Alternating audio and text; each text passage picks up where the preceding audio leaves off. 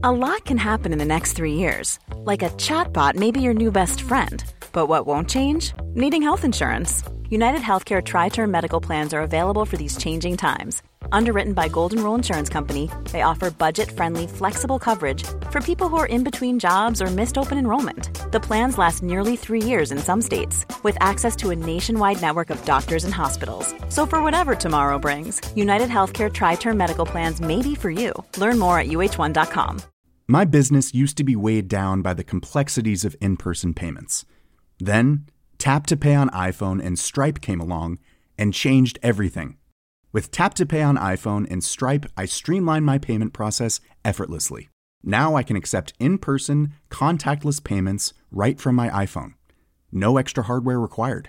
What's truly remarkable is how I can cater to all of my customers' payment preferences. Whether they're using cards, Apple Pay, or other digital wallets, Tap to Pay on iPhone and Stripe ensure a smooth checkout experience every time.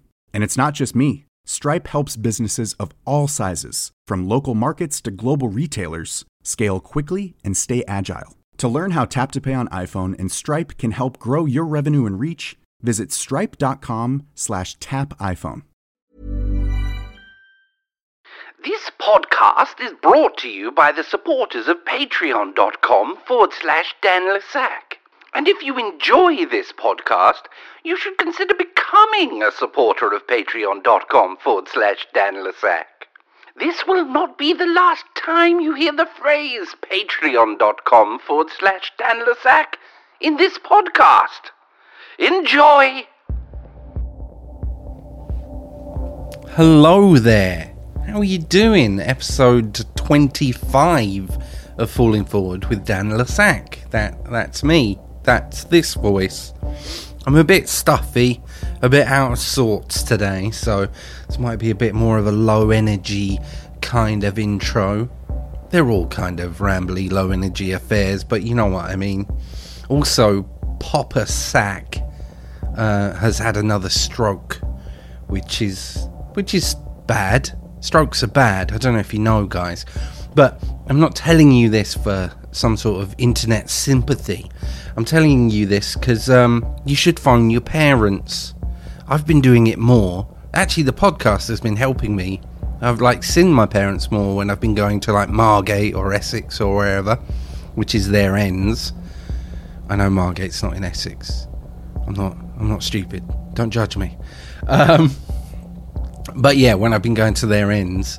So it's been nice to see them a little more. So you should too. Phone your parents. It's very preachy. That's my preach for the day. I know we've got an election and shit coming up, but you should phone your parents. But yeah, he's fine, apparently. He's on the mend, which is my mum's code for he's in hospital. But you know, she's that generation. Oh, he lost both his legs. Oh yeah, but he's on the mend, isn't he? He's on the mend. So what have you been doing? Have you been doing anything exciting? I know you can't respond to this, but you can tweet your responses to me to tell me how you've been doing and such. In good news, in better news, let me have a little sip of my coffee. Instant. In brighter news, I released an EP. If you've been following me on Instagram, or if you're one of my Patreons, you probably heard some selected ambient twerks, as I call them, works in progress and such. Well, I finally actually finished the EP and put it out. It's on a Bandcamp. My name's Dan Lessac, you know that bit. But the EP is called The Death of Me, which is pretty apt, because it's kind of me trying to put behind past glories and move on to the bright future of wonky ambient. I'm definitely stuffed up. I'm definitely bungy today. Anyway, go get it. It's good. It's like £4, and it's probably the best music you'll ever hear. Yeah. Modesty, they call that. So, this week's guest is Lone Lady, aka Julie Campbell. She's a musician. What else do you need to know? What, do you want more information than that? I've listened to her since probably a couple of years after her first album came out. I think I heard something off Nerve Up on Six Music, because it's very good, is Six Music. I don't know if you know.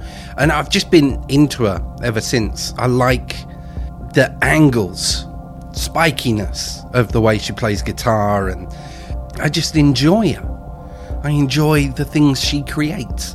So it was a delight for me to get up there to that Manchester and have a chat with her. It's actually kind of nice for me because she's supported New Order a couple of times, so I got to yabber on about New Order for a bit.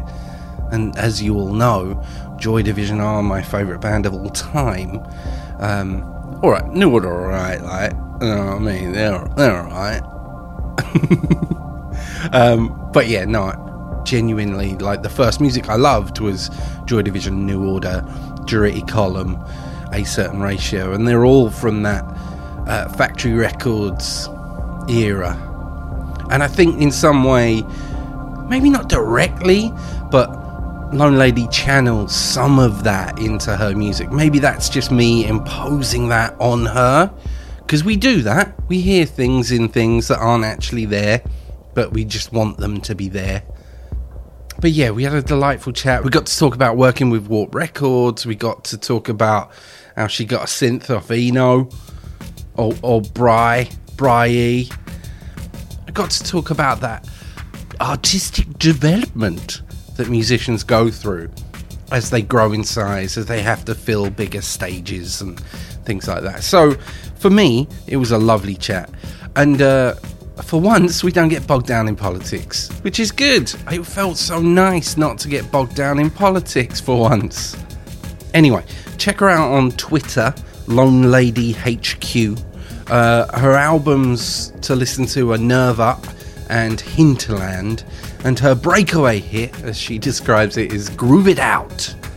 Wow, I sounded like a professional radio man then. I think the cold medicine's just kicked in.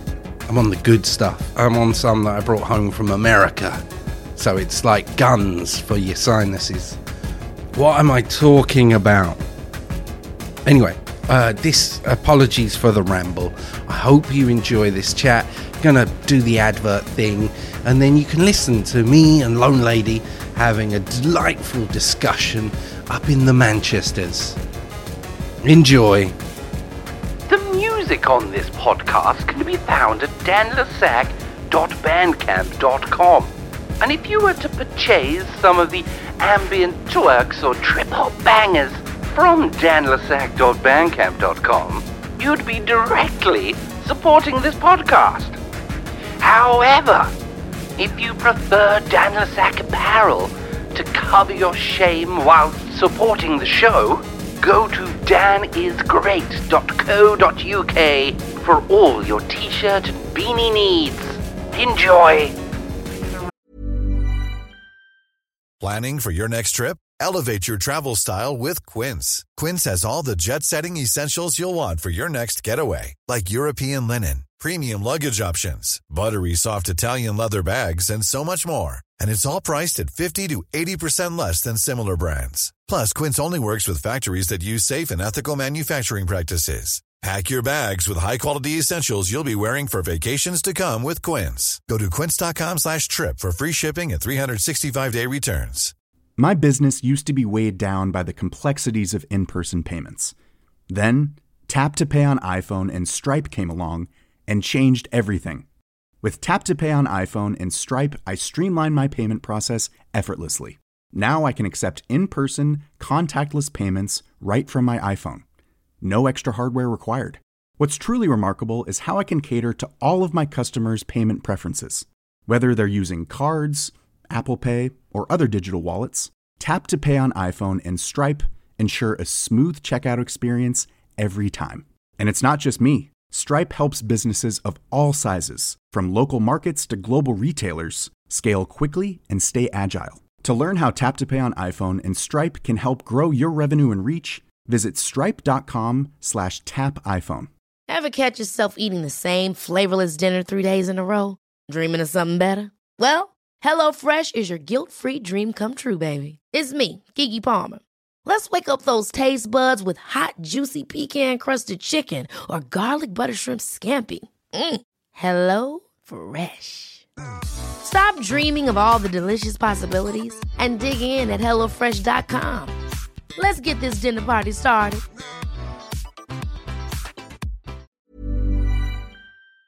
I noticed about you.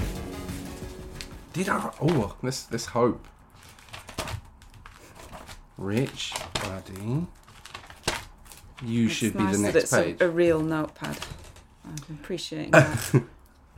This pad has been carried around. Like, do you know you buy pads? I've got loads of them, all half full. This is a half full one. Yeah. This is a half full pad. Look, there's some settings for a synthesizer, but I don't know what synthesizer that was. Mine are so random.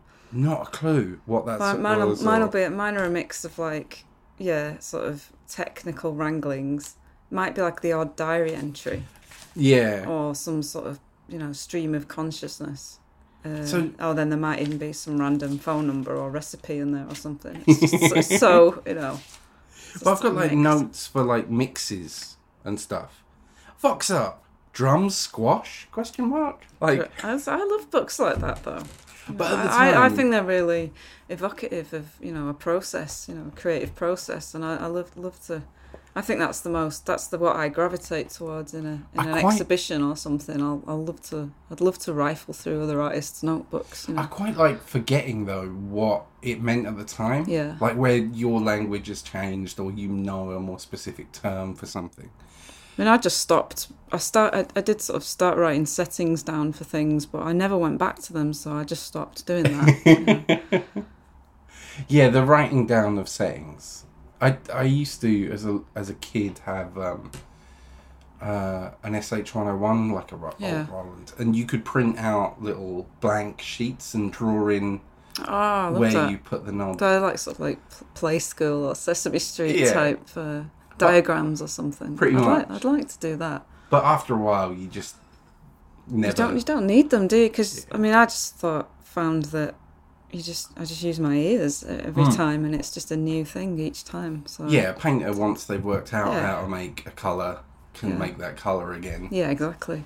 I can never get back to it. Wow, that sound. How did I? What did I? What? I think as well, it's about sort of trusting your ability to find a good sound again. It doesn't even have to be the right sound. No. It could be any sound. Yeah. It's what presets are for. Launching off points, obviously. So, who are you? Who am I? I'm Lone Lady. Done. Yeah. We're out. That's it. That's the podcast. Yeah. I just get people to introduce themselves, give no information, and then I leave. It's a very short podcast. I like brevity. It's good.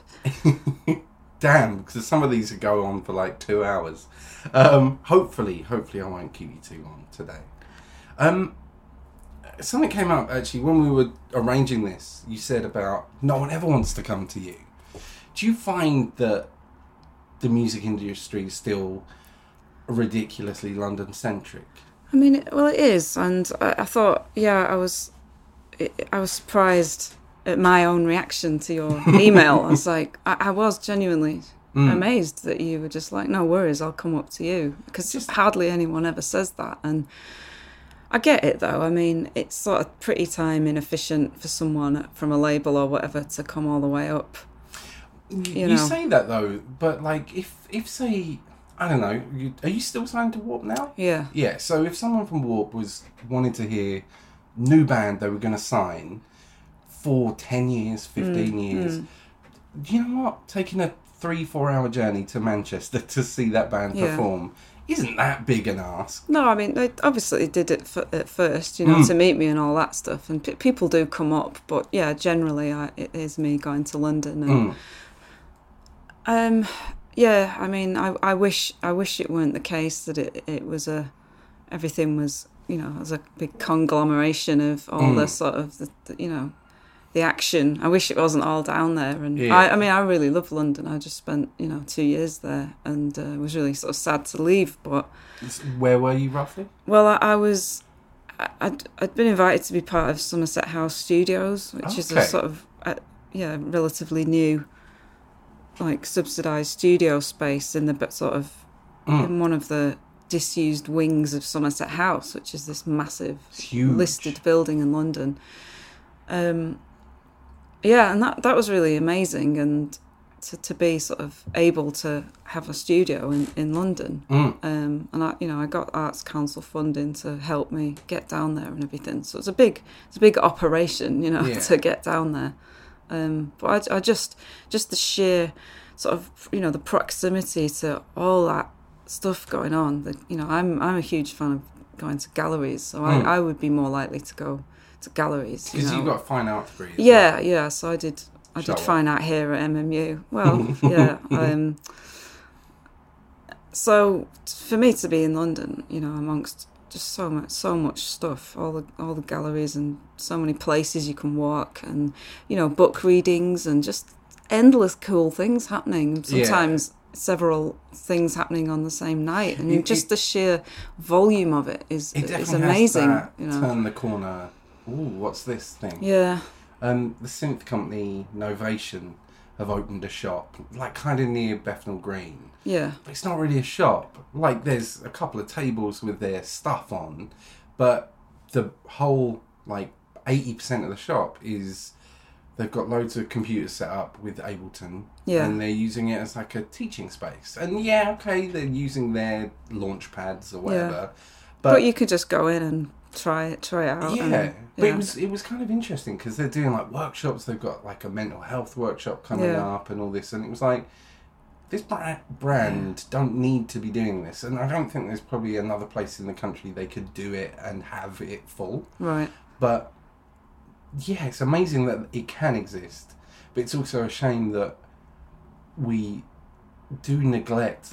You look at Manchester, you look at Sheffield, you look at Leeds, and they're fertile ground. There's so much. It's absolutely not an issue of talent. It's an issue of sort of proximity to opportunity. Yeah. And in London, you are undoubtedly have that close proximity. You're right able there to tap in to so many opportunities and meet people face to face, which makes such a big difference.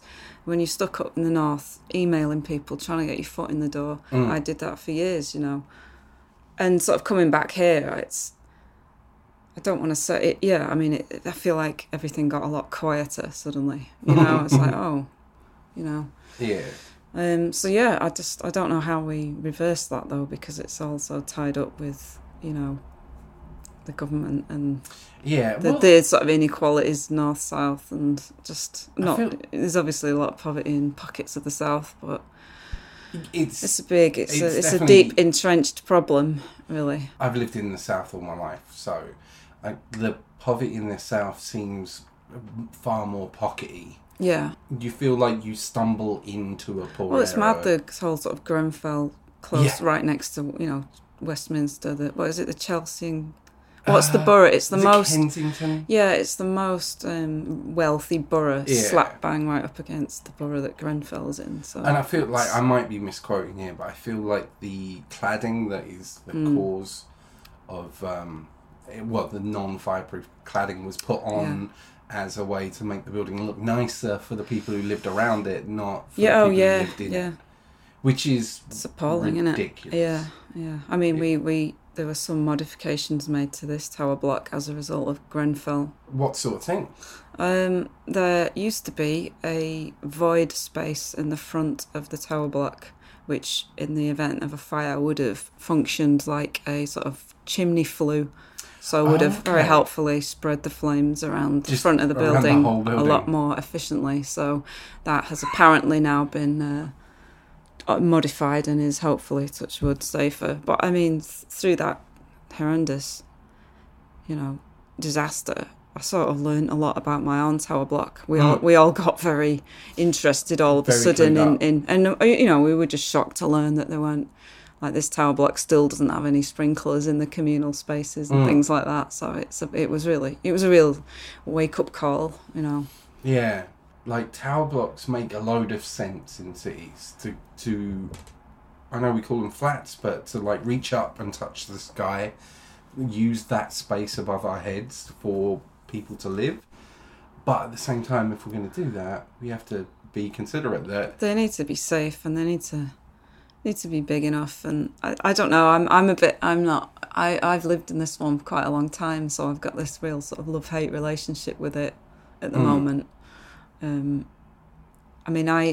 It's too small to house a studio, and yet I wrote most of Hinterland in here, and it kind of drove me mad because you're just sort of waking up and then stumbling straight into. And yeah, I mean, my sort of the desk was literally next to the bed, so you sit up and you're there. So your mixing desk as such. Yeah, just the sort of control center. Everything is there, and you're sort of functioning in this tiny little square, you know, and it's very difficult. And it, like, because you took around 5 years between albums. Well, I always like to sort of qualify that really, because it doesn't take me anywhere near 5 years to write the material for a new album. It's just, for example, Hinterland came out in 2015. I was still gigging in 2016. Yeah. And then it took several months to make the move from here to Somerset House Studios. Then I set up a whole new studio, acquired a bunch of new machines, learnt how to use them. And then when, of course, the material is ready, it takes a long time for the sort of strategy to build up, to put it out. So there are these things either side of writing a record that add on, onto the time. But then when it comes out, people don't quite see that. They just think, oh, she's took 5 years again to out. It's like, no, I didn't. I took 2 years, but it's all the other stuff. And there's the same thing again with this record. Hinterland came out 2015. The new material is it is essentially finished, but it's there's a build up to when it will be released, and that will take time. But I can imagine waking up with the thing you're meant to be doing staring you in the face. Oh yeah, it's horrendous. With that desk nagging at you. Yeah, You've got to get this done. Yeah. I mean, because it's strange. I was sort of thinking about this. I work alone, but I make the kind of music in a way you could say that sounds like a band makes it, like a sort of 4-piece post-punk band scratching away in a mill building somewhere, and it's like, it's not, it's just me, but I'm like 4 members of my own band, so it's I've kind of gone off tangent then. This is what you meant to do. I know, This yeah. is how I conversations can't remember what my work. point was, what I was getting to though. So I work on my own, so I'm sort of sat in a room on my own for a lot of time, and it feels like years. It's like, God, have I been sat in a room on my own for like how many years? And so albums do sort of completely consume me, really, and they can become a bit tyrannical, like they just block everything else out. Yeah. So it consumes me completely. And do you get the impatience, like when you finish like this one song, and it's like, well, we could just put that out now. That could just be in the world. I mean, I'm on my next album in my head already, and in my own head, I've got that done, and I've got 3 EPs there as well. So I'm always, I think a lot of people are ahead, aren't they? Yeah. But I mean, that's the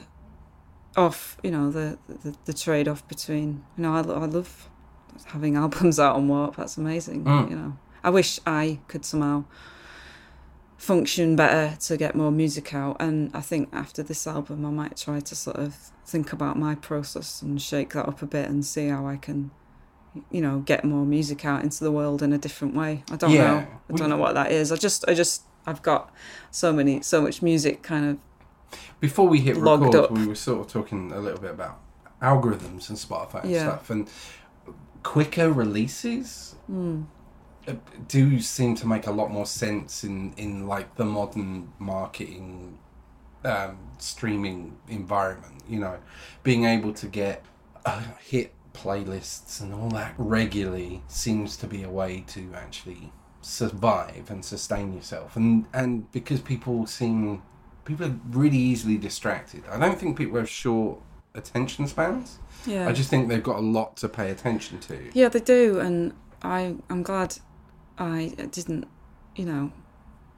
grow up with Spotify, I think. I don't really want to pander to that, though. I have faith in the album. I think there's something really interesting in presenting a body of work to people to really get their teeth stuck into, and I think people still value albums. as a body of work to talk about, you know, and sort of treasure, or but you know, maybe EPs are more of a, you know, slightly less tyrannical format, you know, and maybe a series of EPs. I've been wanting to do a series of themed EPs for like years, you know. So I've literally myself just finished an EP that's very different to what I have done before, and the few people that have heard it have all received it as one track. So it's one 22-minute track. Oh, yeah. And it's clear it's 5 tracks. You could easily slice it up. But I'm trying to work out. It's like, I might avoid putting it on Spotify for a while. Yeah. Just so I can put it in the world as this one track first. And it not make Spotify grumpy or it's whatever. weird. You have to be a kind of tech, you know, you have to be really tech savvy as well as everything else now. Yeah. You know, and I'm not. I mean, I'm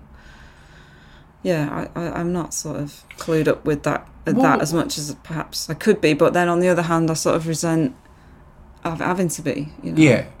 Like, and I never set out to be, you know, examining the algorithms. That's not what I set out to do, you know. If you were in a band in 1985, you didn't need to know how the buying system of HMV works. No, exactly. It's awful, isn't it? Like, be like, you know, so music biz savvy, you know. The weird thing is there is something good in that democratization, like not having to have a gatekeeper. But the problem with that is how on earth are you found? You're a drop in the ocean. So how does anyone find you amongst all the other millions of voices? And so that's why I'm still really happy to be having a label to put things out and putting albums out, because it might take a while, but at least I have an opportunity for people will pay attention to it. With your label as well, Warp, you have that heritage of that label. It's a well-respected label. Yeah. Was there any intimidation for you when you signed?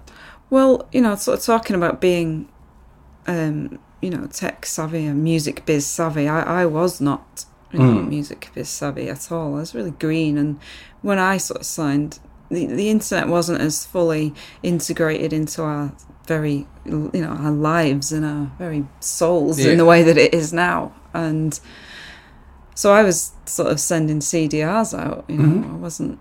I think when was Nerve? Well, Nerve came out 2010. 2010, so you probably signed it in 2009. Yeah, so something like that. Yeah, so you were around the same time as us. So MySpace was still a thing. Yeah.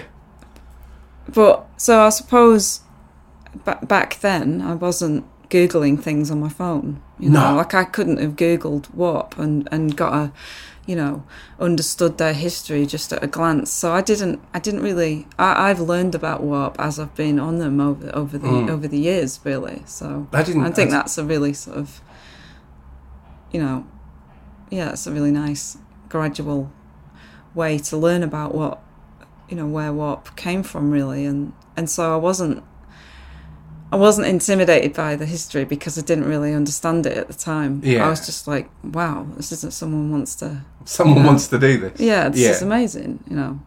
Yeah, those first meetings you have at labels and you're just in the room, did they do the you can take some CDs thing? Actually, you know what? I don't think Warp did do that. But I've made up for that over the years. But good. Getting lots of vinyl. We kind of flirted around a few people, so we went into Atlantic and stuff, and I just came out with loads of soul. And things. I mean, you know, it was Jason White at 4AD that brought me to the attention of Steve Beckett at Warp. So I remember doing that at 4AD, even though I wasn't signed to them. I did. I did. We did. Yeah, I did rinse 4ADs. I've still got quite a lot of those CDs on my shelves now. So that's brilliant. You know, there's lots of great things about that. Yeah. But the whole sort of like Resident Advisor have just put out their sort of label of the month, quite in-depth feature on Warp, and when I sort of do read about their origins, I really relate to their origins. Yeah. You know, that sort of slightly more funk oriented, you know. So I definitely relate to that, and I feel like I am a sort of echo of their origins rather than, I know I'm not a, you know, what people would think of as a classic Warp act. Yeah. I know I'm not, but I'm part of that sort of when they expanded. People will think of that like far left field. Yeah, and that's stuff. fine, but you know. But they also signed Maximo Park. Yeah. So like, there's obviously. Well, I like to think that they brought some money into the coffers, which I benefited from. Which you spent. Yeah. So I always say thanks, Maximo Park. Yeah. I've always said this, like, when you look at some of the big major labels who then have like indie subsidiaries, imprints, you can sort of track like Britney Spears funding tiny little noisecore bands and stuff, it's mad. and it's kind of nice, you know. Yeah, well, yeah, I nothing against Britney Spears. Again, that's just like quite complex layers behind the industry, isn't it? That I'm such a typical artist in the sense that I just live in my head all the time in this daydream, and you know, come a cropper because of that. Sometimes I think I'm not, you know, I'm probably going to end up, you know, like people just find someone half dead living in a car in their 60s or something. I'm like, yeah, that'll be me. Because I'm just not, you know, I just live in a daydream, so, you know. Well, most synths are portable now, so you'll be fine. You'll just plug them into the car. I don't even have a car, so I don't even know what I'm talking about. I'll just be... There's plenty around. I'm sure sat you can... beside the canal with a 4-track or something. Well, batteries do exist. Yeah. But I think there is something, like, important to escape the... when you get too focused on the business of art, then it's really depressing. Well, like, not if you really start getting into the numbers and how many tracks hit Spotify a year, I think the odds work out, just raw odds. There's more chance of you being that one person who wins the lottery. Oh my god! Because it's like however many million tracks hit a year and stuff. But obviously some of those tracks are just Barry from down the pub doing some covers and getting them up for his mates. So it's not like Barry's getting in your way. Stop harassing Barry. Oh, sorry, Barry. He's enjoying Go himself. for it, Barry. Yeah. He's having a lot of fun. He got that Fender for Christmas that year and he's really embraced it. Nothing against Barry, but it's like... He's getting out. He's clogging the airwaves, do you know what I mean? Stop, Barry. Get out of our way. Just get out of the way. An advice for new musicians: don't do it. We need the space. We haven't said everything we want to say, guys. Yeah. Come on. You can wait. I didn't start till I was 27. Come on. No, I'm just thinking about Barry now. Poor guy. Yeah. He's good though. Just go back to cassettes, you know. I think he's gonna. Tapes. His wife's getting him a capo for Christmas, brilliant. So he can do some higher register stuff. Cool. Good lad. I've got friends who I've recently started trying to be a bit more communicative and trying to stop making music. Exactly. Well, just like, I was chatting to other musician friends, and they're like, just be a bit more positive about it and how you can, turn it into something positive, and trying to do that. Like the big positive for right now in music is that you can still follow that traditional model of finding a label and getting them to fund bigger things, but you can also write a song and put it on Spotify within 2 days. Yeah. If you've got something building around you in, I don't know, you're in Hull and there's 100 I love Hull. I like Hull, actually. I go there a lot. Last time I was there, I got in an argument about a joke I made on stage. Yeah. And, it was fun. It was a fun day. Beautiful. Just kind of love the sort of ruins of the fishing industry. I'm into all that sort of bleak industrial stuff. And so Hull is perfect for that. It's also got a budget shop called Texas Chain Store Massacre. Where's that? I can't remember. On a road that we drove past on the way out. There's like a dinosaur shop there that's been there for years. Just sells dinosaurs. Is it actually I think it's called the Dinosaur Experience. Oh, okay. So it's not a shop like fossilized shop from way back. No. Made by dinosaurs and like Flintstones. That would be really good. That would be nice. Yeah. What were we talking about? Barry. Barry. But like if you have like something building in a little corner of wherever, you can still engage, give your audience something to embrace and support, rather than, you know, even things like there's companies like Teespring and all that who do one-off t-shirt prints, so you just upload your artwork, and if you've only got 5 people willing to pay for it, they can buy it, and you've not lost anything. There's definitely more options for someone new, but that means there's more options for everyone, so it is that much harder to get heard, which is a nightmare. I just think that can, you know, cloud your mind sometimes, and you know, some of the best. Well, you know, the days I switch my phone off, I feel like my old self again. You know, and like I might even read a book or something like I used to. You know, I used to read.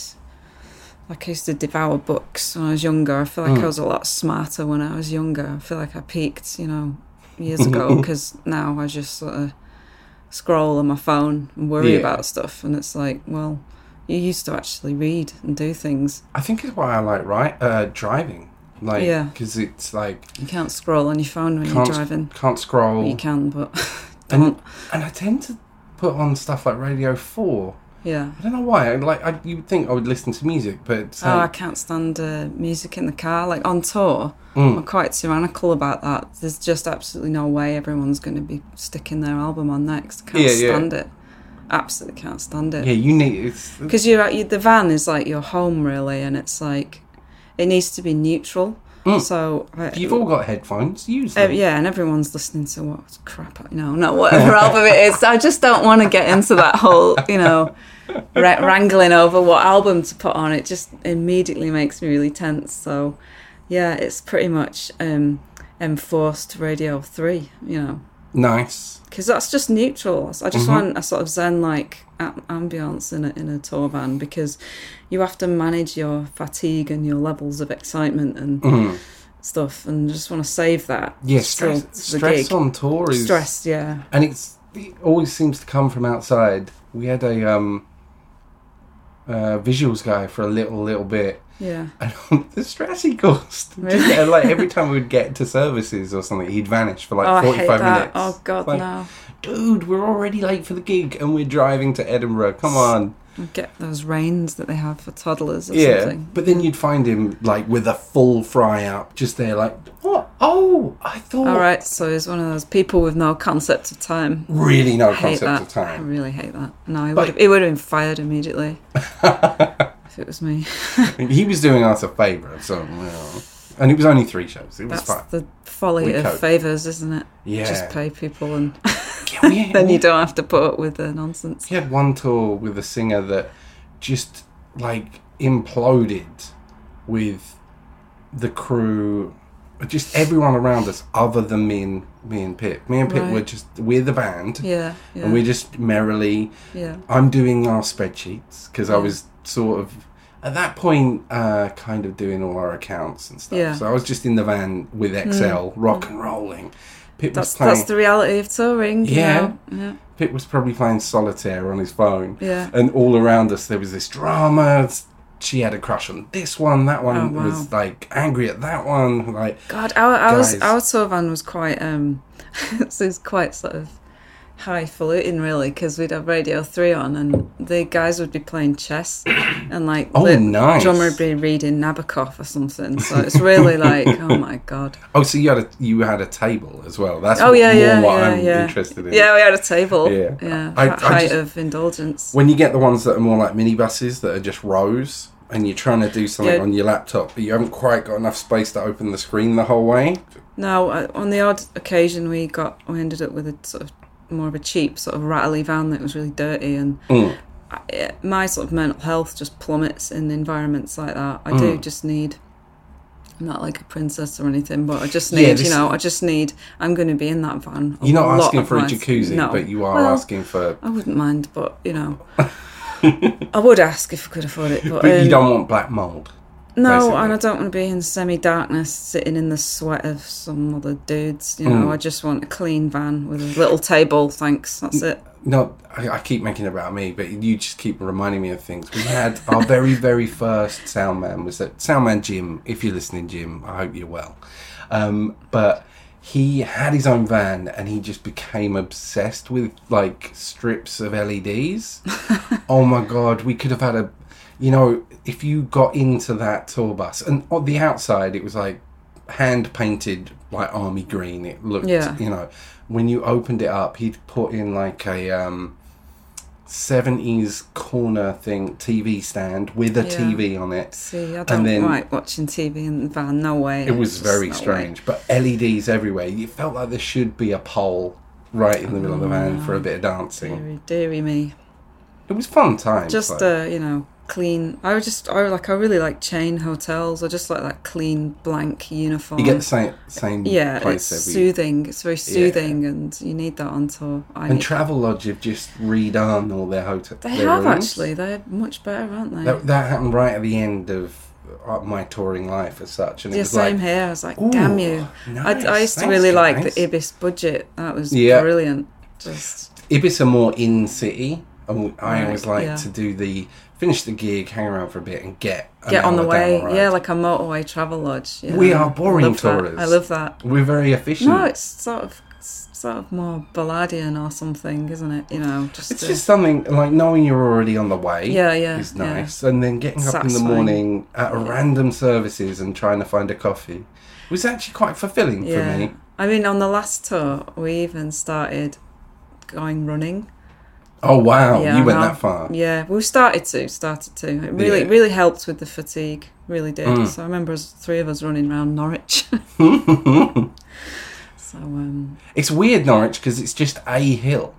Well, we're big Partridge fans, so we were beside ourselves.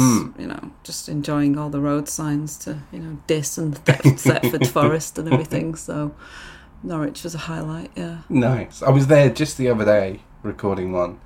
But me being me, the thing I was most excited about was just how many like random synths the cash converters had. Oh, is that anything good?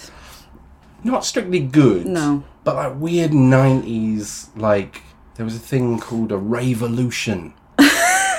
So it was a Raveolution 309. So like a combination of a 303 and a 909. And you didn't buy it? It was like 300 quid. I'm not spending that kind of money. Yeah, but Raveolution. I know. I love that word. It's beautiful. It's like a groove box, like massive now thing. I have to tell you the provenance of that Korg Triton. Do it. I have to wheel out that little anecdote because it's really heavy. Like I can't pick that up. It's ridiculous. So that used to belong to Brian Eno. Nice. Because he visited Somerset House. He was a patron of Somerset House Studios. He may still be. And I was just in my studio one day, and Marie McPartlin, the director of the studios, kind of wanders. There's a big stone ramp in that studio space. It was just one of the sort of weird and wonderful things about it. And I just saw these figures walking down the ramp. I was like, all right. And then just, suddenly Brian Eno's there, sort of just in my face, and in my studio, and it was like every part of me was cringing because you've got this renowned producer looking at all my weird, odd bits and pieces of a studio, kind of, and he's just looking at it all, and but he was really nice, really friendly, and just got chatting, and he said he was trying to get rid of a load of synths, and I just jokingly said, oh, well, I've got some space, if you want to send me one. Ho. Week later, one arrived. No way. There it is, and it is on the new record as well. Well, it sort of had to be. Even if you didn't play it, just hitting it. The thing was, it has such a sort of different digital sound to everything else I was using that I really struggled with it at first to somehow integrate it in any way, because the sound is just so different. Because I was using like apps and things like that. But it is on there. It's on there. It's funny you mentioned that. I'm going to throw back to 2 podcasts ago. Nathan Fake. He'd done 2 fairly big albums and then gone into a bit of a, wasn't enjoying anything he was making, and it was called Prophecy, which is just before that, not long before that. But him trying to learn that was actually a big catalyst to creating his last I album. think there's rarely been an instrument that I've not sort of wrangled with that didn't, be a catalyst for something, But in some way. do you enjoy the limitations? Because, like, obviously the first album's far less equipment heavy. Yeah. But you obviously got a little more. It doesn't feel like you invested huge amounts in a massive studio for Hinterland. God, no, not at all. I mean, I sort of joke that both of those records were sort of made with Lego and sellotape, and what I mean by that is just my own basic equipment. On both those records I used, and I've used on the new material as well, a Yamaha keyboard that cost 30 quid and was bought for the family, I think, when I was 10 years old. But it just has such a brilliant sort of... I think it's just become my sound, really, along with my quite a cheap Telecaster. And on this Yamaha keyboard, I use the inbuilt drum settings on it, but they just have this really, cheap, but really characterful sound. And I used that on both Nerve Up and Hinterland.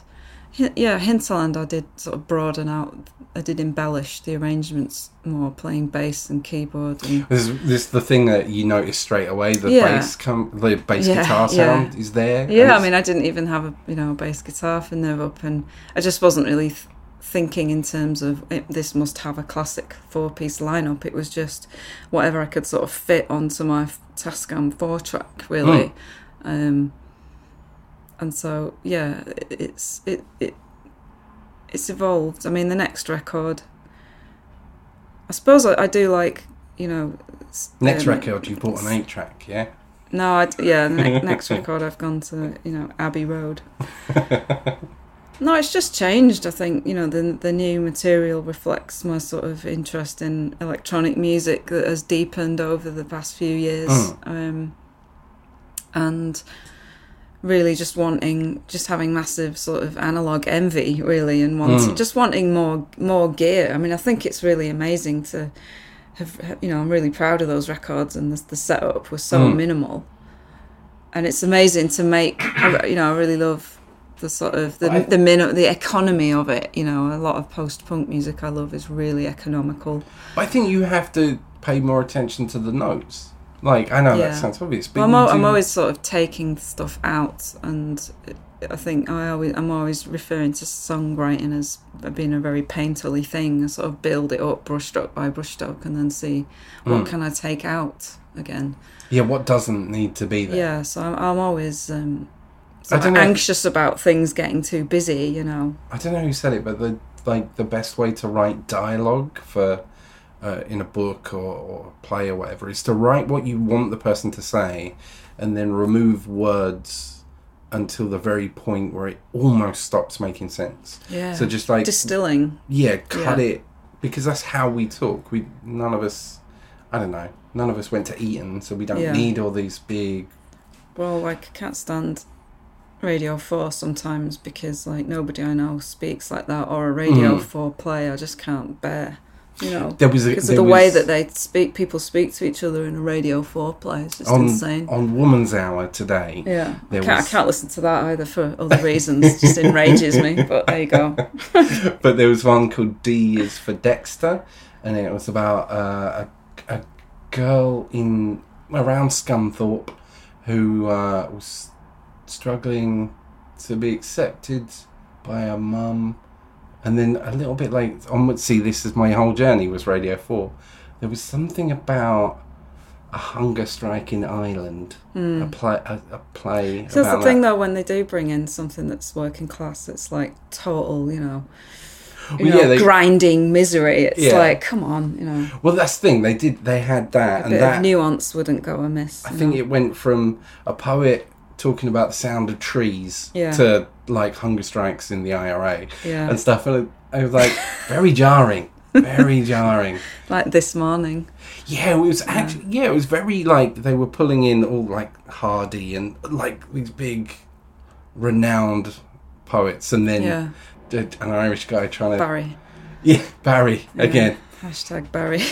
But I suppose like maybe that's something about the London centric nature of some stuff, that it does definitely feel like if you listen to Six Music, I think part of the success of Six Music is that you get to hear accents. You get to hear Lauren Laverne. Yeah. You get to hear voices that sound like you. Yeah, totally. You know? I think the reason why Kiss FM did so well in Essex is because everyone on it was from Essex. And it felt like... brilliant, yeah. Me growing up, that was the station where I heard people that sounded like me. Yeah. You know? It is important to that sort of representation. Not that I sort of sometimes don't. I don't quite know where my own sort of trajectory came from, really, because I just, my parents are creative in their own ways, but it's not like people were playing instruments around the house and there was no one was painting, or I kind of just loved art straight from the get-go, really. And you said on another podcast about when you started playing cello. Yeah. And it was just hearing it and going... I was 18 and still living at home, I think, just at that point. And I'd started listening to, like, Classic FM or something. And again, that was certainly not something that was on in our house. I just sort of stumbled on it and heard a cello and thought, I want to make that noise. And so I started cello lessons at 18 and learned how to, like, read music and all that. And before then, those things were, like, just unbelievable. Like, to be able to read music and stuff like that just seemed like a magical power, Just at that time, I was just really devoured a lot of things, wanted to learn all instruments, I was reading a lot, and just, like I say, it was a really rich time. Yeah. Yeah. Reading music, because I can't read music. You put music in front of me and I can slowly tell you what each note is, but I can't sight read. No, I can't, and I never learned any theory or anything like that.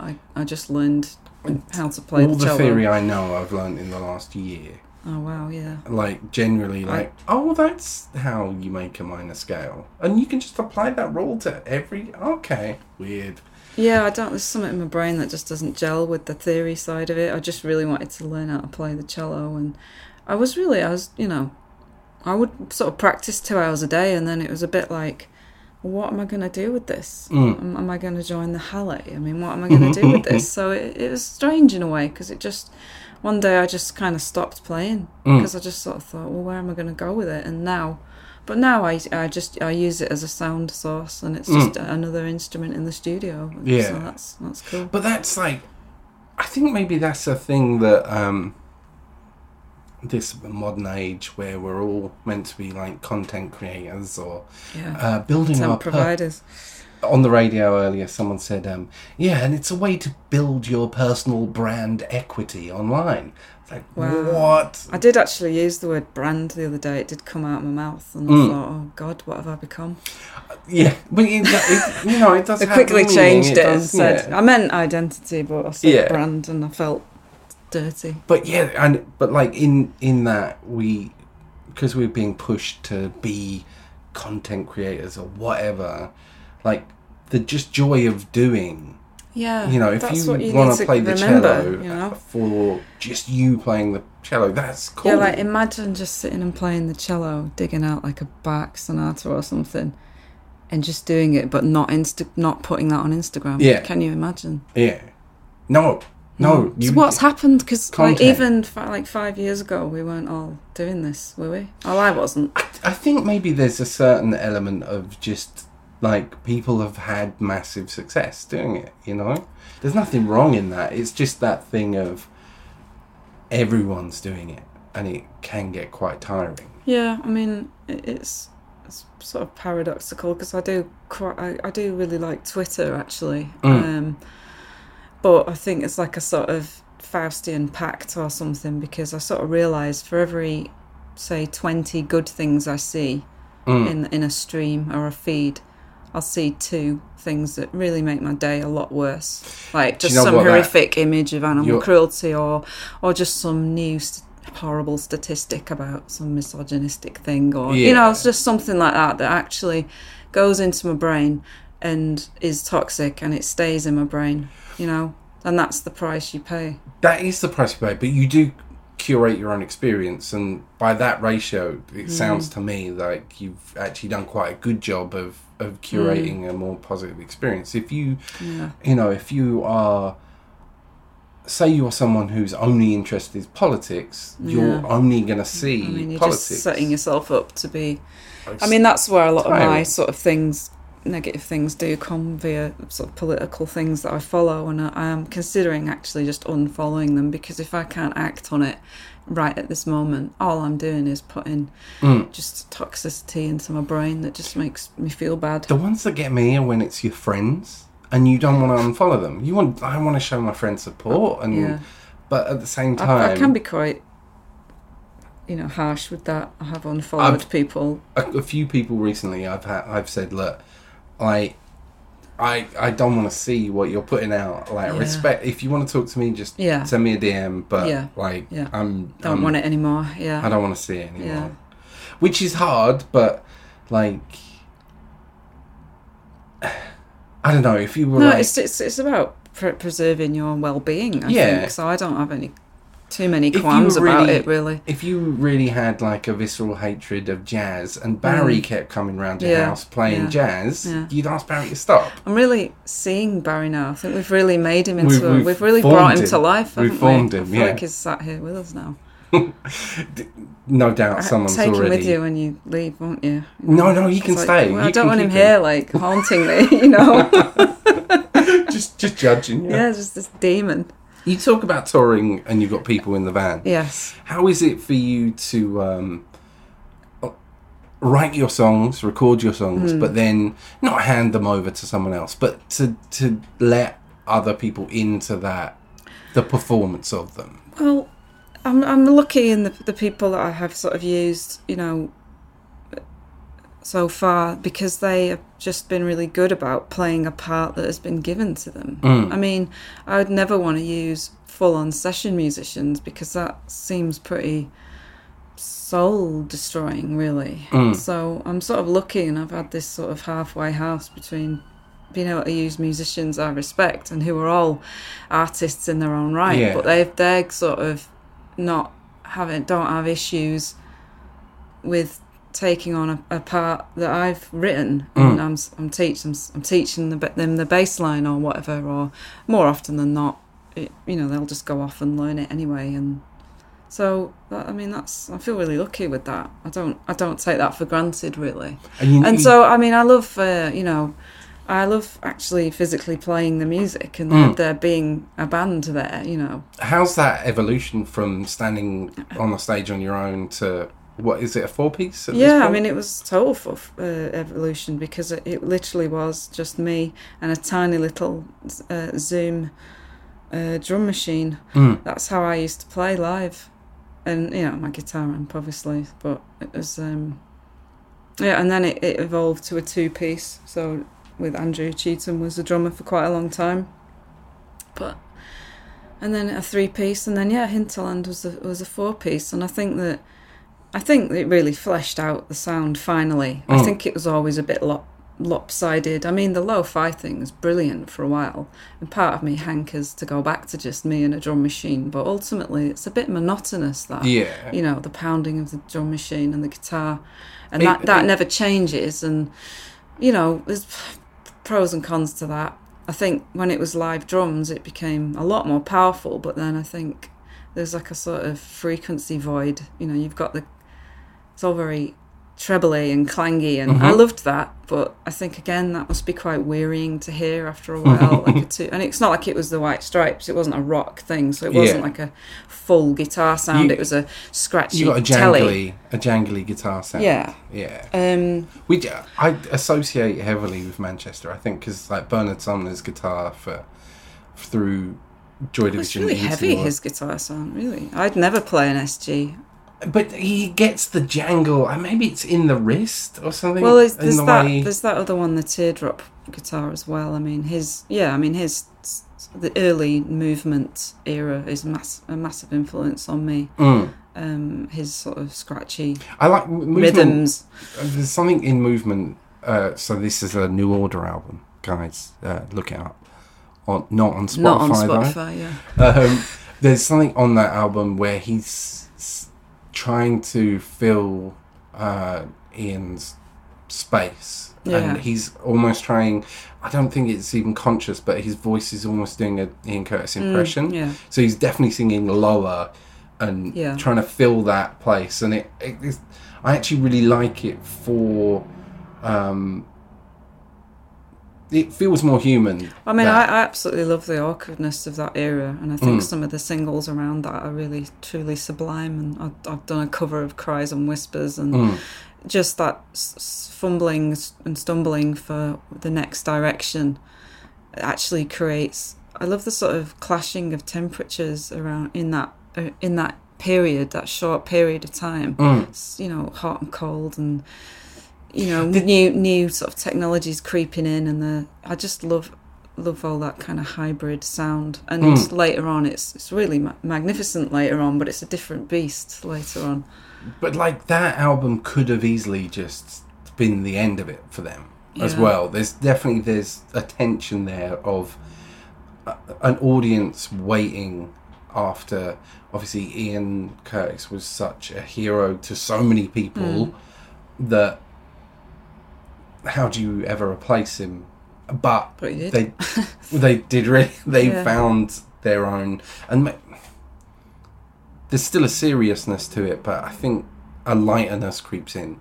There's like, as you go into Power, Corruption, Lies, particularly starting to get those little disco influences coming in. Those little. Yeah, I mean, they seemed like they never forgot how to have a good time, but. The other thing I'm really I'm sort of really grateful to New Order for is the way they were, and still are to some extent, on stage. Like, all the performance, in inverted commas, was inside. It was interior, and it drew you in. You know, I always thought they made looking a bit, and not even awkward, just really self-contained. Like, they didn't have to... They would barely move sometimes in some of that old footage, and I just find that absolutely fascinating. It really draws me into their inner world. So I've only seen them on festival stages. I've never got to see them anywhere else, but I saw them pre Peter Hook leaving and post, and it still fascinates me how he had this dynamic, yet they don't miss that dynamic. I thought they would. You know, I saw him at Reading Festival when they were doing the Recycle stuff around the time Rob Gretton passed. Yeah. And that it was great and it felt good, but they filled that stage without moving, which was odd. And then saw him at the Festival 5 years ago now, and the lad from Marion is playing bass and stuff, and it was still Tom and Phil, is it? Yeah, and it was, I mean, they've been in that band for ages now. A long time, yeah. But it was amazing to me how it didn't. You would think it would detract, but well, you know, I supported them. You did. I was going to get there. She ruined it, guys. She ruined it. Sorry, Barry. Sorry, Barry. But how was that for you? Well, supported them in Castlefield Bowl. Yeah, which is big. When was that? What year was that? I can't remember. Possibly 2016. And that was, you know, to sort of support one of your favourite bands ever in your own home town was about, you know, incredibly special, really. But it was intimidating because, you know, I think if a New Order audience don't like you, you'll know about it. You know? But, you know, they did. And then we supported them again recently in Bristol. Where was that, in Bristol? The harbour side. So a sort of outdoor stage just by the harbour. I don't know. I mean, it's the, you know, it's the only time I, you know, get really sort of giddy and fangirlish about things, and, you know, it's nice to sort of... I didn't meet Gillian last time, so it was really nice to meet Gillian properly this time, and, you know, I remember I sort of stood on stage while they sound-checked Transmission. If I had to say what a favourite Joy Division song is, it would be that. So to be stood on stage, and, you know, Bernard's guitar sound was pretty much just exactly the same, and he just ripped through that solo, and it made me tremble. Genuinely, it was just mind blowing, really. How was it for you to try to fill that stage, though? You can't be what you're not, and I'm quite sort of settled with that realization, and I don't, I actually think that, people in the audience on the whole are not going there to hate you. They want to like you, so we're all, we're all pulling for the same thing. And I've always made the assumption, like, whether you're the headliner or the support, the audience understand that generally the headliner has chosen the support. Yeah. So that means this person you idolise on that has curated this for you. So giving those bands a chance makes a hell of a lot of sense, It doesn't always work. I've had really good experiences with that, so I'm just, it's all just really good vibes, both on stage from the audience and backstage as well, We supported Basement Jacks at Brixton Academy or Hammersmith Apollo, again, I'm confused. And there was an audible tut. Like, when we started playing our first song, it was just like, that's a shame. All right, cool. We'll just rush through this. Like, we always had a bit of banter, and we were like, we're just getting through this. I think we had 30 minutes and we were off in like 22 or something. Right. We were done, did our set, get out of the way. It's weird. It's tough. I don't find being on stage easy at all. At all. I'm not a natural sort of show off in that sense. Not that I was insinuating that you are. I'm just saying I find it gets a bit easier when you realise no one's gonna throw a cabbage at you or something. Something about, maybe they will. Not dishonest, but there's a different Dan that goes on the stage. Yeah, definitely. Yeah. There's a lewder, but not. There's a cheekier. My job on stage. I want to see this now. Well, my job was basically just to undermine Pip at any opportunity. Yeah. Like, he would say a thing, and I would have some silly thing to say that would for all our electronic upbeatness, he was rapping about self-harm and suicide, and there is a song about an attempted rape and all this, and we performed those songs. So in between the songs, not all the time, but if we'd gone like 3 or 4 songs without a break, my job was to loosen the room again, to break that bit of tension sometimes.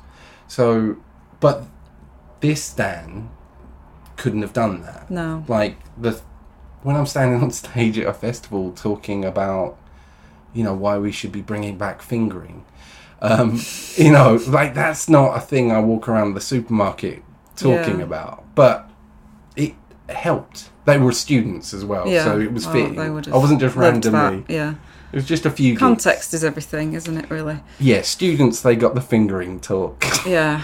Do you feel like anything changed in the way you perform after doing bigger stages? Like, obviously, over time, you've just naturally yourself got to play bigger stages. I think I couldn't have played some of those bigger stages right at the start if I'd have been sort of shoved onto a huge stage. It may have fallen apart. I think that is a kind of craft that you learn learn to handle that.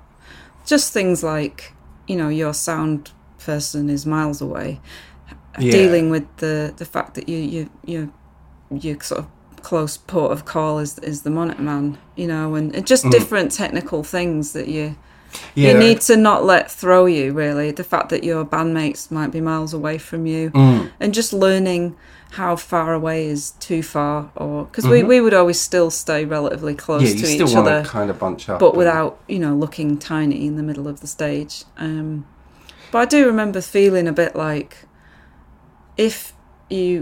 I was always on a big stage. I do sort of feel like I would feel an increasing pressure to make bigger gestures somehow, like physically somehow. Or get lasers. Lasers are always good. Yeah. So, it definitely changes I remember playing on a big stage for the first time and thinking as I was playing, God, this is different. This is weird. And sometimes thinking, I don't know if I can fill this stage. Is this enough? You know? So it's really different. There's something about the energy of the crowd as well. It's like, I do think in a room of like 200 people, it bounces, it gets trapped in the room. Yeah. Like, and it becomes its own kind of self-oscillating wave of It's more energy. intense, actually. I think now I'd be, in a weird way, less... I would find it potentially more intimidating to play a sort of 200 capacity room than to be sort of, shoved on a big stage. And everything's a bit more anonymous and further away from you. In a way, that's easier. It does mean something, when you're on my occasional appearances on a main stage and everything. It does mean something. And it's, you have worked to get there. You haven't just been plopped on there, I do find main stages at festivals fascinating things. I remember seeing, do you remember Atari Teenage Riot? Yeah. Them on the Reading Festival main stage at 12 midday. And it was just like, it wasn't even that. It was like 10 to 12. Because in one of the like tiny tents, local band were playing, and it was like, everyone was going, and then we all came out of that tent having seen our mates on stage at Reading, and then it was Atari Teenage Riot to like what felt like 50 people, even though there was probably thousands milling around, and like, how do you even get the energy to... God, I mean, I've got a real... It's funny, I find it hard to criticise any band almost. I mean, I would do in the pub or whatever, but because I just know how much work it takes to get to that point and tour and play live and deal with all the technical issues and do a good performance and all the rest of it. It's I really respect how sort of hard that is to do that. I'm really comfortable criticising bands who at this point don't need to do it anymore. Like, I'm comfortable criticising Ed Sheeran. He's got he's fed his family for the next 5 generations or whatever. I just sort of see him as a sort of CEO or something. I don't even really see him as a businessman. It's fine. It's not it's something that's so detached from my reality that I don't even know, I don't even think about it almost. There's a Jay-Z line, which is, I'm not a businessman, I'm a businessman. Yeah. Which I've always quite liked. And he's like the first... Business. He's the first billionaire in hip-hop, which is insane to think about it. Like, but most of that's coming from clothing and rum and all that, which is madness. Yeah, I mean, I do love some of Jay-Z's stuff and Beyonce as well, but I sort of went off them a bit because I just sort of saw them as like CEOs, and it's quite cold, I feel, a lot of that. There is a point at which, like, I like music that needed to be released. Yeah. Like, if the person creating it needed to put that in the world, then I'm perfectly happy that exists. So if Robbie Williams woke up and he needed to release that Christmas album, do it. Yeah. But if you're only releasing it because it's a product to sell, it just feels like, get out of the way. Because this is my art. This is the thing music's the most important thing that's ever happened in my life. So stop fucking with it, dickhead. Yeah. I sort of get a bit overwhelmed with just how much music there is out there, and it can be quite off-putting. And I keep finding stuff where it's not strictly... It is music, but it's not strictly music. There's a guy on YouTube called Knobs, like Knobs with a K. Yeah. And all he does is pedal reviews, but he doesn't talk. So you see an image of the pedal, and he'll just play his guitar. Yeah. And he's just got a really nice way of playing the guitar. It's very gentle, but not obvious. It's not like he's just playing jazz licks or something. It's like his style. And the pedals he chooses are always a little bit special. They're a little bit odd, Right. And it's just him, 10 minutes of him just playing and changing the settings. Yet somehow that's like way more interesting to me and musical than than things that I'm being marketed to. Yeah, You know, which I yeah. find really odd. YouTube's, for all the hell that YouTube is, there's so many like really interesting creators out there who could only really exist on YouTube. Like, I mean, it's a good forum for sort of eccentrics, isn't it, to do their thing. Yeah, and racists. So, you know, an eccentric racist. Yes. I've yet to find a Nazi making ambient, though. There's got to be one, There will though. be. Yeah, I'm sure there is. Barry. Yeah. Oh, no. Too many bad things have been said about him. Poor Barry. I think we got into a lot. The one thing I wanted to ask was like the Somerset House thing sort of leads to it. You did the Barbican station to station where you were kind of, you were almost an exhibit unto yourself. Yes, yeah. How was that to have to share what the process as such? Well, it's a performance, really. Because I was in there for about a week, but it was a really productive week. But the sort of the song I wrote ostensibly for that exhibition, I'd sort of written, by myself, really. And when I was in that, I was in a glass-fronted studio, and really, I was working on some audio that was going to be part of a sort of gallery installation at the end of the week. So, and we had a sort of rehearsal, which, was visible to other people. There was just a lot going on, but I think ultimately things like that, there's an element of, sort of, it's not quite reality, and when I sort of moved into Somerset House, they were just disassembling the white box that PJ Harvey had been in. Yeah. So that, again, that's a bit manufactured, isn't it? So when someone, your behaviour changes when you know someone's watching you. So, yeah, very much so. But in both instances, it was really sort of fun and novel for me to be sort of part of a studio, really, that, was just full of other artists and life thrumming around me, because I not had that really since my degree days. Being in a studio, and I realise I do sort of miss that, really. I miss, Do you feel like obviously, I don't want to say you're not using your degree, because I think it's the sort of the degree you are always going to be using. It's like the way art makes you think is going to be different to how a chemistry degree is going to make you think. Yeah, definitely. But do you feel like that there are lessons you learnt then that are still resonating with what you do now? Yeah, definitely, because I sort of always, I don't really I never co-write with anyone, so I feel like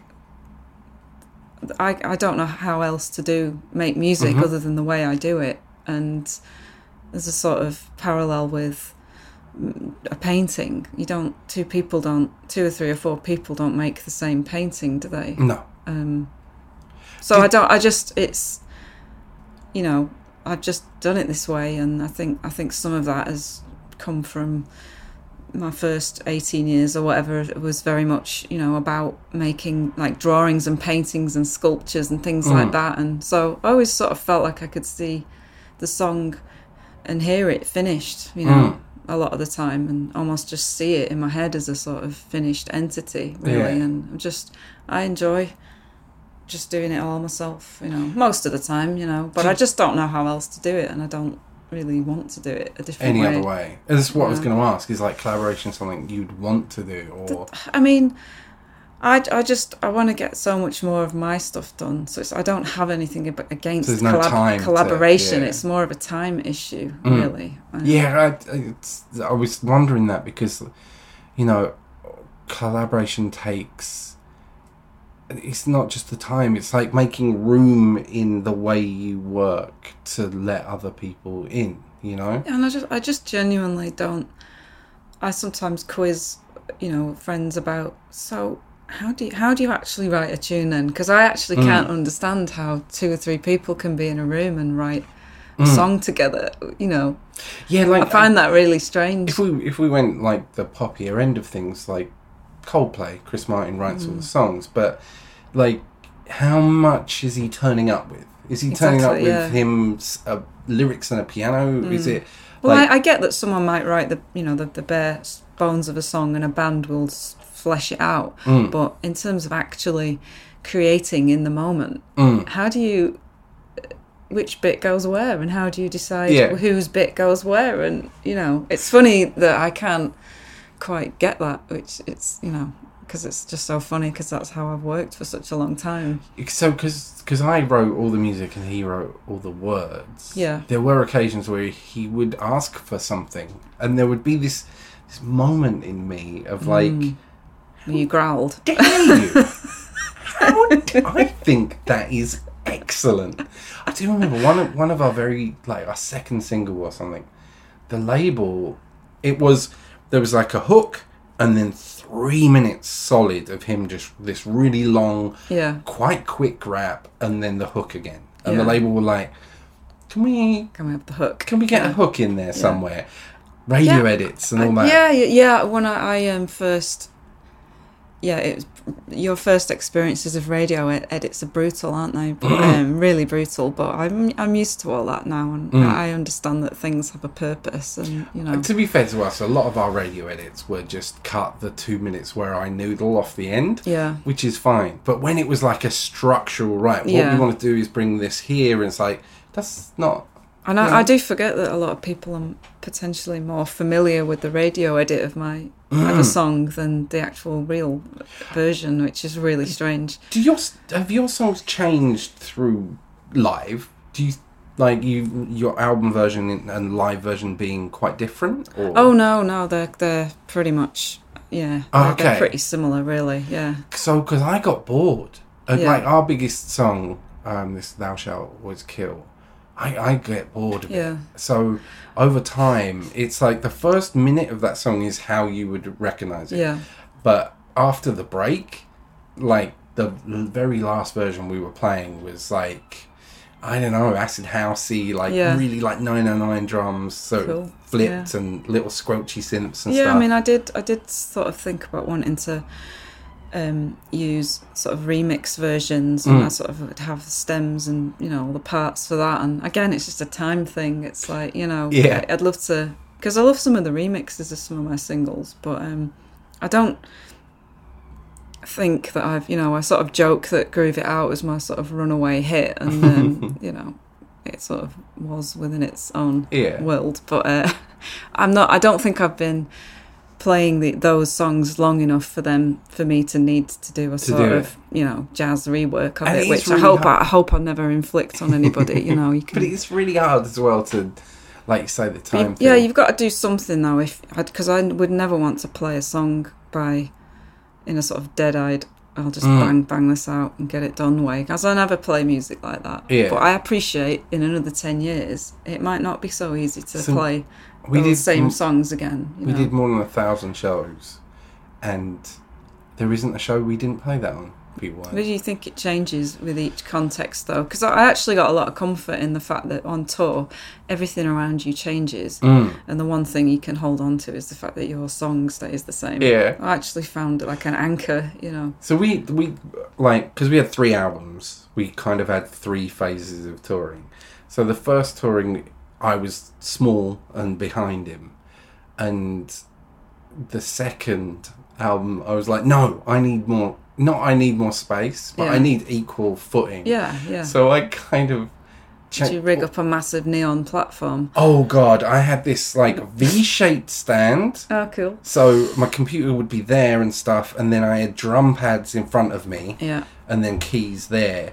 It's like, obviously it wasn't massive, but it felt really big. Your station. But obviously the songs changed somewhat to fit that I was doing more live. Yeah. In one way, but the flip of that was that I was making the computer do more stuff, so they were more rigid. And then in the third, I was like, yeah, that was really silly and a lot of effort. Got small again, and convinced Pip that we should get a lighting guy so I could be in the dark more. But again, the songs changed to fit I was getting more opportunities to rave as such. Yeah. So I would use those, like, but it's, for me, it was about I'm just thinking about that. What was it? Ravetron. the Ravetron. Ravelution. Ravelution. Yeah. The Ravelution 309 by Brilliant. Quasi MIDI.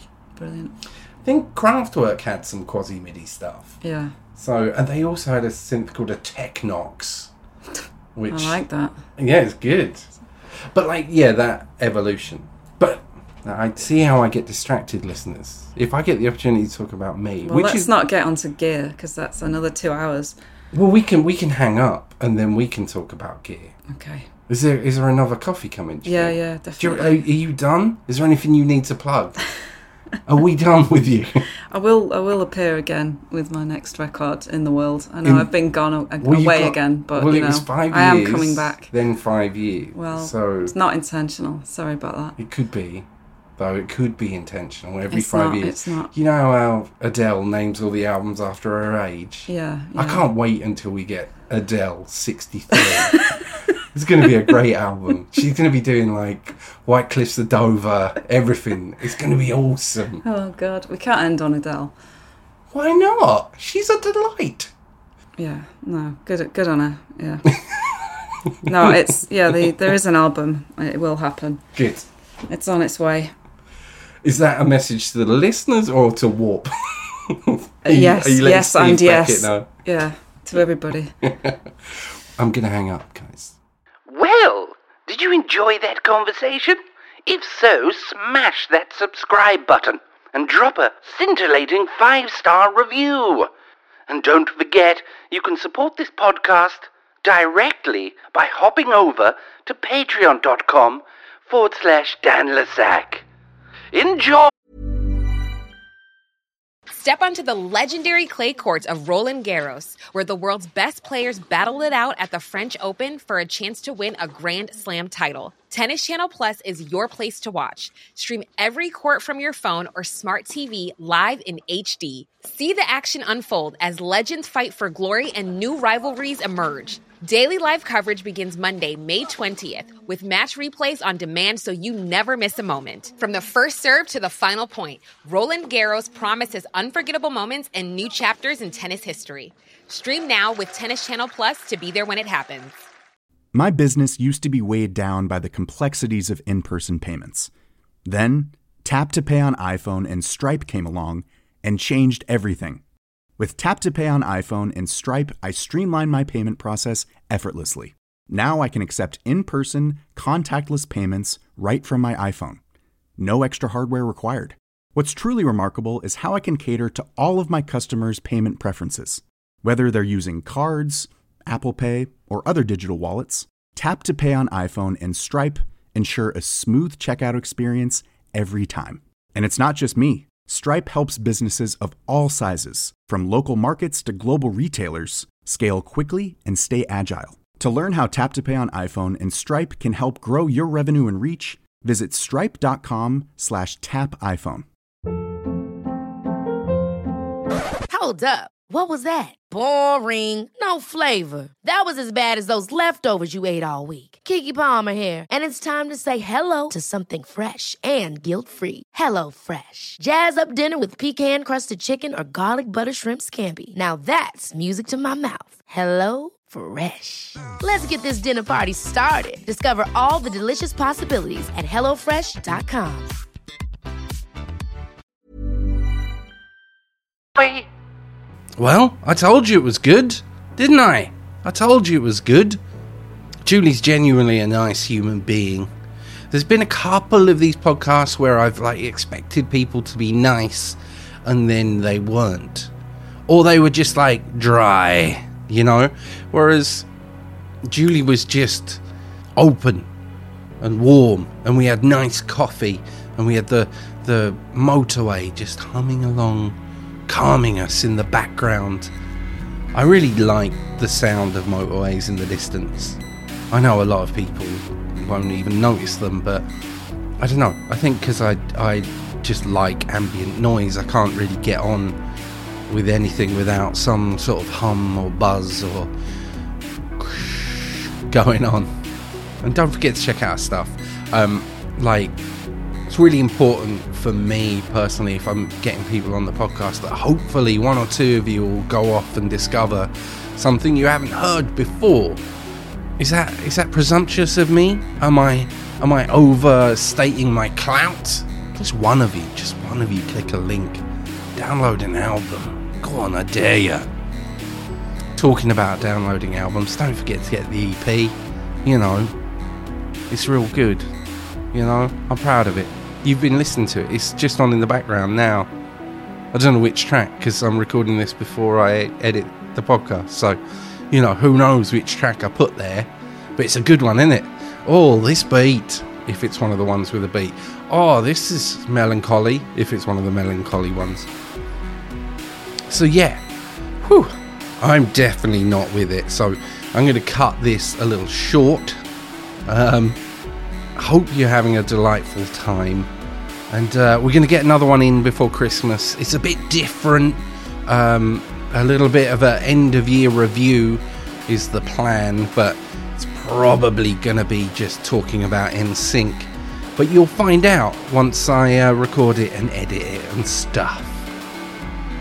Yes, NSYNC. There's valid reasons. Anyway, go on with your day. Enjoy.